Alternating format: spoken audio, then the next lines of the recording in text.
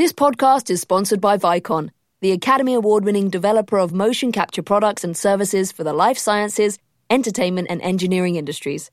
Vicon provides cutting-edge hardware and software with industry-leading accuracy. Shogun, Vicon's visual effects software developed specifically for the VFX community, captures performances effortlessly in real time and delivers robust, accurate, reliable data.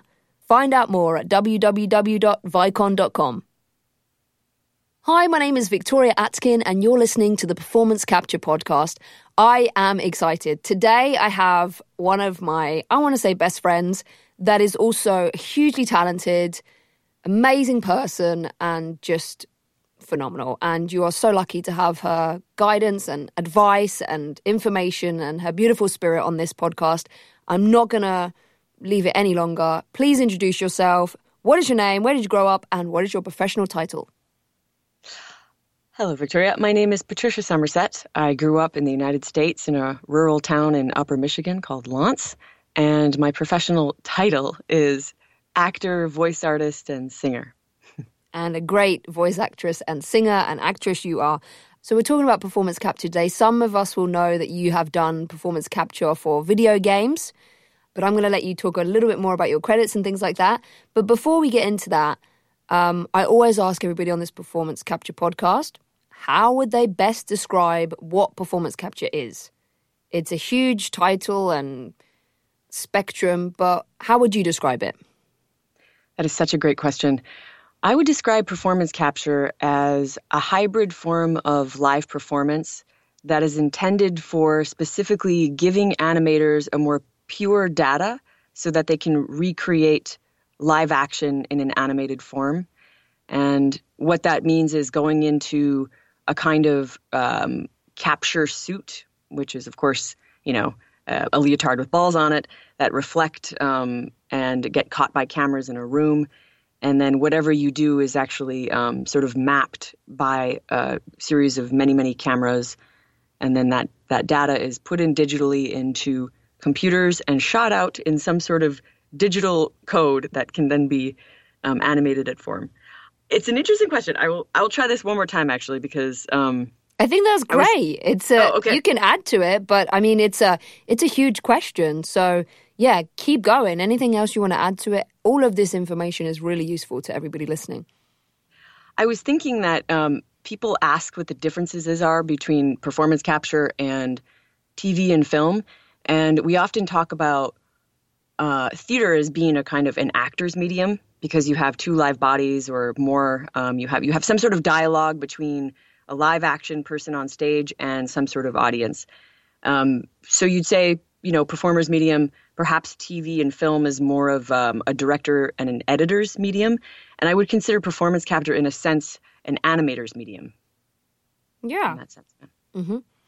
So how did you discover performance capture? How did you get into it? What was your first gig?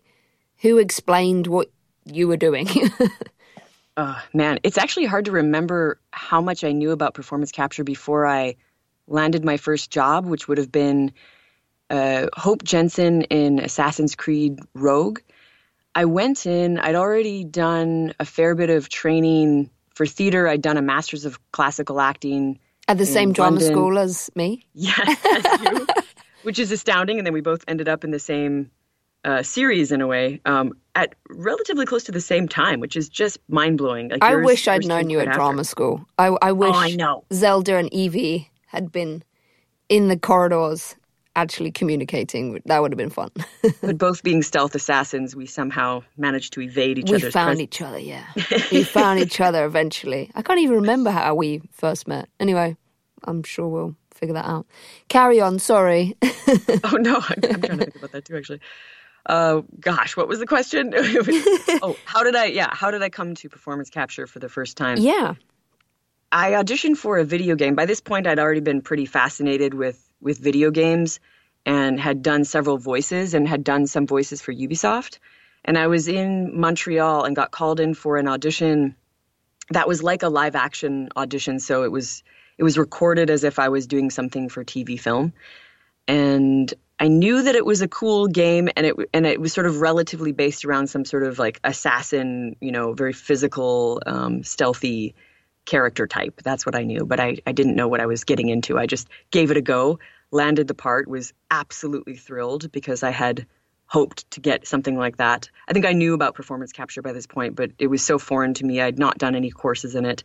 I just had a really strong movement background and had been sort of pushing on my agents like, hey, how can I get into this? So when I landed that, it brought me straight into a full performance capture situation where they were doing voice, face, and full body with workshop process and everything up from there. And I guess that would have been in 2000 and I want to say, 13 or? Yeah, something like that. That's really cool because a lot of people that we've talked to didn't really know much about performance capture before they landed a job in it. But you seem to have had some knowledge of this. Well, did you take some workshops or were you just curious and you knew about it? Maybe in Canada it was more prevalent. Well, I think video games were already on my radar. And the weird thing about it is that when I got back from doing a Master's of Classical Acting in London, I was very theater-centric. And I almost changed my career entirely. I almost became an arts educator and moved up to the Arctic and to work on suicide prevention. I almost changed it up. And I was asking the question a lot about what the most relevant form of acting and storytelling was in the present world, because I felt so much of what I was experiencing in theater was attempting to bring back forms that were otherwise dead or called dead, that were harder to relate to by a large mass audience. And I found that really frustrating. But I was asking myself diligently all the time, what is the next thing in the world that I want to do that excites me that I can do with this this degree and this craft that I call my craft. And I wanted to make it meaningful. And weirdly, video games came around at the same time, and I already had a deep fascination for voice and knew that voice work was something that I was always interested in. It was always a joy to do. So I guess when the video game opportunities began to come up at that point, I just embraced them. I knew I really, really wanted to experiment with it. And I was willing to put in a lot of work to sort of get into that room. That's amazing. And that's the thing that I really love about you is that you seem to be very forward thinking. And that's great that you were already curious about this. I love to hear that. And so you made your dreams come true, which is great. So what's your favorite thing about motion capture? I would say one of my favorite things about motion capture is probably the work environment, because I always find when I show up in the morning to go to the so-called office, which is, a cute little dressing room, you've got a nice coffee, you run into a bunch of really low-key, pleasant people all the time. You get suited up by a bunch of, really fun, nice people. You joke around, you get measured, and, you go through this whole process even before you get to the stage. And they make it so that it's a really nice work day. It generally falls within work hours. It's just very pleasant, everything about it. And so more and more the older that I get, TV and film is great, but you end up with these really long hours, a lot of overtime, a lot of variabilities in terms of when you're actually going to perform. And at least with motion capture, I find you get a lot of that same sort of payback, but it's really more, there's a really nice structure to it that I quite like. It's a nice hybrid, again, between voice work and TV film. Yeah, you still get the same benefits of playing these great characters, but in environments that are just spectacular. And then you get to see the end result animated. It's really cool.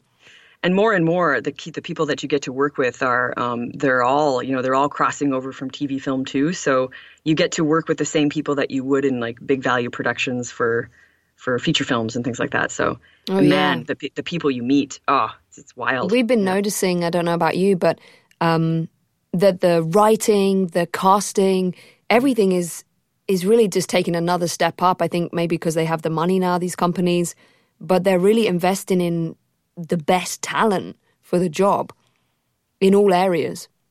Yeah, I mean, we're seeing trends now where even at things like, National Theatre School, places that have specifically been old world craft for a long time, they're now on the side offering all the same things like video game writing, and video games are, they're in the forefront now, and they're coming up. So it'll be really interesting to see where it goes in the next 10 years and then where it sits alongside TV and film. Yeah, I'm so excited about this medium and where it could possibly go. And it was one of the reasons why I wanted to set up this podcast, is to unveil and kind of share the excitement and the infancy, but the progression that it's made already in the last, decade or so. Tell us an experience that you enjoyed on the motion capture stage, something specific that was maybe funny or that just stands out for you. Oh gosh, there are a lot of those. A lot of moments of humor when you're in a, just a jumpsuit with balls all over you. There's so much playfulness, so much joking around and camaraderie when everybody has to get into the same ridiculous, T poses, and it's very childlike in a way. But I'd say one of the highlights of one of the last things that I recorded that I can talk about, which was the outbreak scenes from Rainbow Six Siege. We got to work with real military experts. So they would come in and they're engaged in SWAT exercises. And so they bring you in too, which is always something that I've had a deep fascination with the military, and it has showed up several times in my career. And it's so interesting that now playing kind of female warriors and really strong military chicks in video games, it's like a really great fit for me in my soul sometimes. So actually being able to engage in real training for that with people who've spent their entire lives doing it, that to me is like one of those really fluffy, happy moments where you're like, wow, I get to do that. That's so cool. So Unfortunately, it's not funny, but it's definitely fascinating. No, the military aspect I love about it. This is a little private story. When I was a kid, I used to play spies. I used to like to play spies. That was one of my imaginary games, and I pretended that I was a detective. And I wish I had videos of me talking to myself. I wish I knew you then. I was a blast then. I don't know about now, but yeah, when I was like 7 or 8, I used to have a spy kit and do all that. So bringing an assassin to life was just making my little infant self so happy.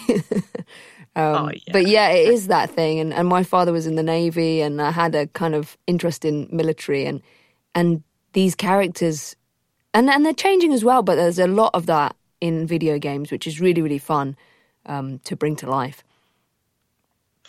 Yeah. Mm-hmm.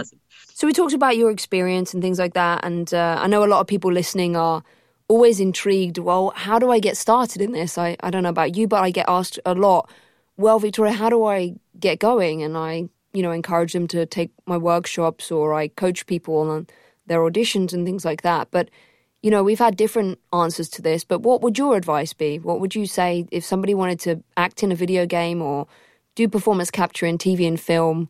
What would you suggest? How would they get started? I'm always of the mind that if you can get education in something, you can get theory, and you can build your craft in a realm, then you should do it, because to be able to do that at all in the world is such an extraordinary privilege, to get education in something. It's so funny because there really is, especially now, there's no clear way in, except that the people who are getting called into the rooms are already actors most of the time, unless they are really big in another domain. I guess we are seeing more of that too. You're seeing people like,